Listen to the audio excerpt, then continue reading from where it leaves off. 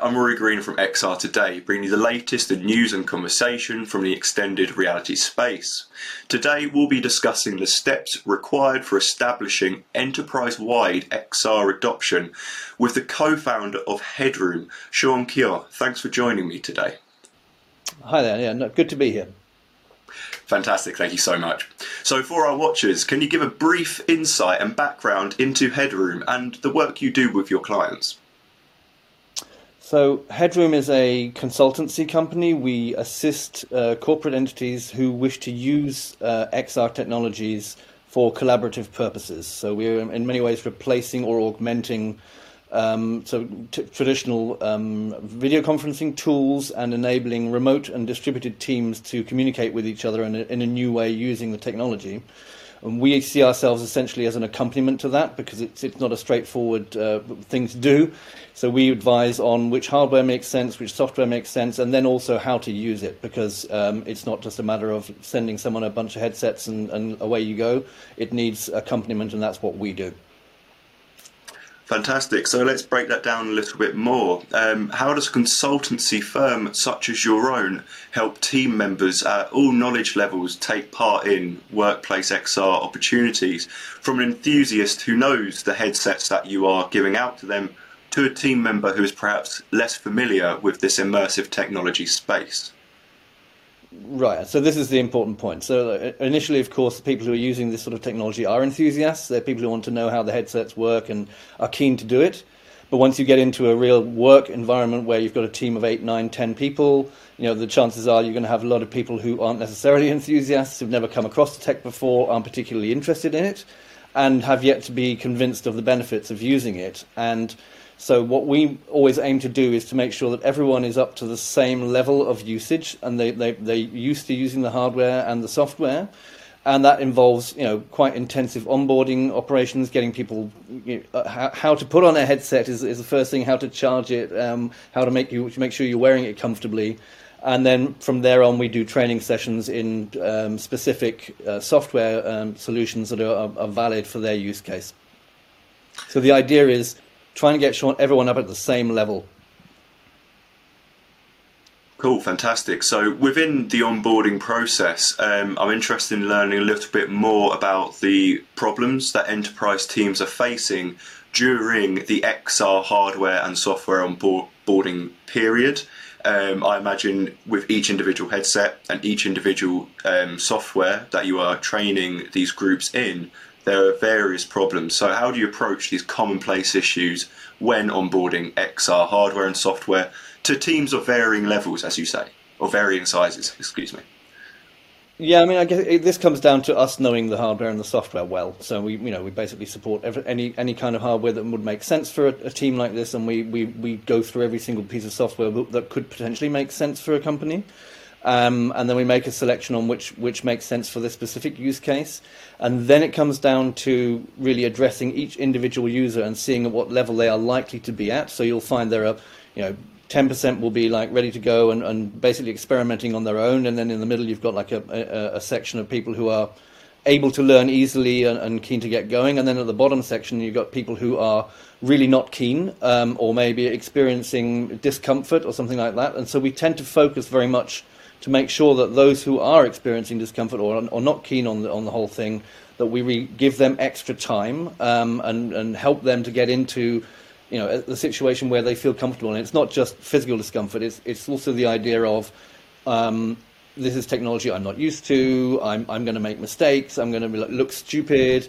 So we try to take them out of the rest of the team and make them more comfortable with it all, and get them up to a level where they don't feel that they're going to make errors and make themselves look silly. So that's the one bit, and the other bit is just to encourage frequent use. Because what you don't want to be doing is that, okay, so you've got the meeting coming up, everyone puts the headsets on, and Sam has forgotten to charge his headset, because Sam was never that keen anyway. So we kind of encouraging them to use it frequently, And that's not necessarily just the collaboration tools. It would say, go and play Beat Saber, or go and look at a Zen VR tool where you can like chill out, or whatever it may be.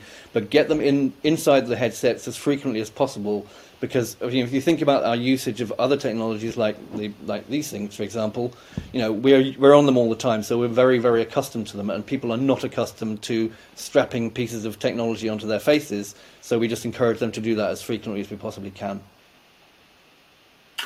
Cool, fantastic. And as you say, to help enterprise team members get used to this hardware, there's various games and other tools that can assist.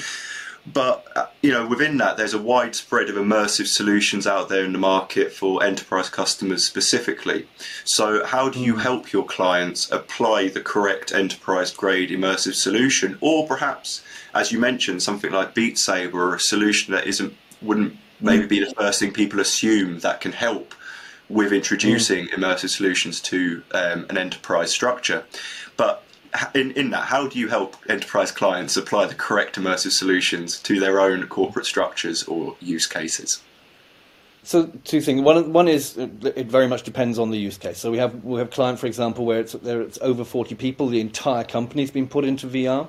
And they're distributed all the way across Europe, and for them, certain software solutions, if they want to bring the whole team in, just simply won't work, because some solutions have a natural or technical limit at around about 30 people. So if you want to bring in 44, then that already excludes a number of the solutions that would be available. And then you have other issues such as how does the company that you're dealing with, so the software company, deal with privacy concerns and so on and so forth. So we have companies that are providing tech that come from the States, where you're not quite sure where the data is going to go, or you have companies that are inside the EU, where they adhere to existing EU privacy laws and so on and so forth. So there are different elements to that. Plus, the other question is, what does the team want to do? So are we talking about doing a daily stand-up in VR, or are we talking about a team event with everyone involved? And lots of these different kind of use cases will determine which piece of technology makes sense. And in the end, frequently, it's not just one that's selected, it could be a few. So maybe you'll be in alt space to do a big team event, and then you'd use workrooms for one-on-ones or a small team meeting. And we then will train them on each of those tools and show them what are the benefits and the drawbacks to each individual solution. Are your enterprise clients satisfied with immersive hardware as a serious workplace tool? Well, it's early days, to be fair, and it's early days for the tech as well. We're coming to the point where the tech becomes viable for companies of different sizes, partly because of the fact that they're now mobile, right? So we don't need to have any connections to PCs. We don't need to have lighthouses stuck up in rooms. People can basically, wherever they may be, if they're in a hotel room or in their office or in their kitchen or wherever they might be, can stick this technology on their heads and away they go. So that makes the whole thing viable. Funnily enough, I think that of all the applications that are out there for particularly these mobile headsets, the collaboration solutions are the most mature.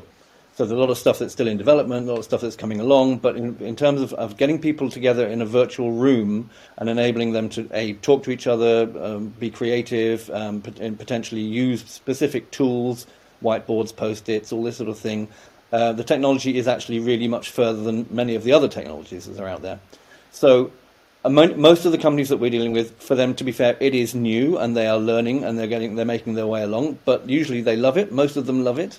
And also the employees love it. And that's partly wow factor and partly it's new and innovative and fun, and it makes a difference. But I really do also think that it's the fact that the ability of VR tech in collaboration to create a sense of presence in a room with loads of people wherever they may be is one essential factor. One of them is this idea of focus. So the fact that, if you open up a video conference and then 7 of the cameras are all off, and Julie's reading her Instagram feed and Tom is feeding the cat and no one knows what's going on, that doesn't happen in VR. You're all there. You're there and you're focused. And that's, it's a really significant difference. And the third thing that's really kind of important about it is this whole idea of building social capital. So the conversations that we've been having in kitchens next to offices about, hey, I heard you kite surf as well, where do you buy your gear? That sort of like off-topic conversation, which is building links between colleagues that otherwise doesn't really happen. That is not possible on video conferencing tools. It doesn't happen in video conferencing tools because there's a tendency in video conferencing tools to like have an agenda. You go through it. Have we got the yes? Have we done the yes? Did you manage to yes? Ding, ding, ding, ding, ding. And then everyone closes the conference as quickly as they possibly can because they want to get out. So any of this social capital building just simply doesn't take place. And VR, meeting in a room, spending time with people, maybe splitting up into different groups and so on and so forth, is that much more possible. So it is a brilliant way of augmenting, existing remote tools. Are they satisfied with it? Yeah, I'd say so. And again, they're learning and they're getting better, and the tools are getting better. So yeah, absolutely. Fantastic. I like the thoughts on social capital, and I think we can expand upon that for my final question for our time today, which is how is corporate culture reacting to new and immersive methods of communication? Obviously, this is coming following the rise of hybrid and remote working conditions. From your experience, obviously helping companies get involved with XR tech, are end users treating immersive solutions with skepticism or enthusiasm in this age of dispersed workforces? Mm-hmm. Okay, so I'll come up to the very final question first. Are they treating it with enthusiasm or skepticism? Both, I think. There is enthusiasm, and again, coming back to what I said earlier, it's just like, it's exciting for most people. Most people have never come into contact with VR before, and for them, funnily enough, of course, it's actually a very natural way of interacting. So this idea of we learned how to use a mouse and a keyboard, which is totally unnatural, but we did it. When you get into VR and you're dealing with something in there, usually you're just using your body and your hands and your voice. So it's actually not very difficult to learn. So once people can get over the possible issues they might have with, I don't know about this, I've never done this before, I might look stupid, they actually love it. So there's enthusiasm there. Your point is right about the change in corporate culture in general, right? So pandemic has led us to being in a world where, A, employees are more used to working from home and actually find they quite like it, or some of them do, some of them might not. And B, employers are needing to look further afield for employees. So you are now creating an environment of much more distributed teams, right? So you'll have far, far more remote teams than you used to. And then we come back to my earlier point, which is remote teams work, but you're not going to have much in terms of creativity. It's actually a proven thing that productivity has remained the same with remote work teams, but creativity is sinking. And that has a lot to do with the ability to be in the same room with someone, spend time bouncing ideas off each other, rather than ticking the agenda, which I mentioned earlier. So it's almost like a perfect storm for this technology, as far as I'm concerned, because there will be a requirement, and HR is facing massive challenges now to find how can they glue teams together in this remote work world that we're living in. If they are not coming to the office anymore, how do we make people actually, bind not only to each other as colleagues, but also to their employers? And this is what in the past has always been done in offices or office spaces. So you've got your foosball table and you're playing ping pong or whatever, or you're talking to someone in the kitchen. That's all gone. And this technology does give us this massive advantage of being able to reignite that. So it's, as far as I'm concerned, it's coming, and we're already in the first steps of making it work. And the further the technology goes, the more likely it is to be adopted. Fantastic. And it sounds like VR, or at least immersive solutions, could be, that glue to unify a lot of corporate or dispersed corporate structures, and that glue may only be getting stronger, if that's fair to say. Correct. Exactly. Yeah. Fantastic. So, for those watching us today, what's the best way for them to get in touch or keep up to date with Headroom? So either go to headroom.zone on the interweb, which still exists, or follow us on LinkedIn. We're available on LinkedIn. Fantastic. Thanks for joining me today. That's it from myself. Get more XR news by subscribing to the XR Today's news channel and by following our social pages.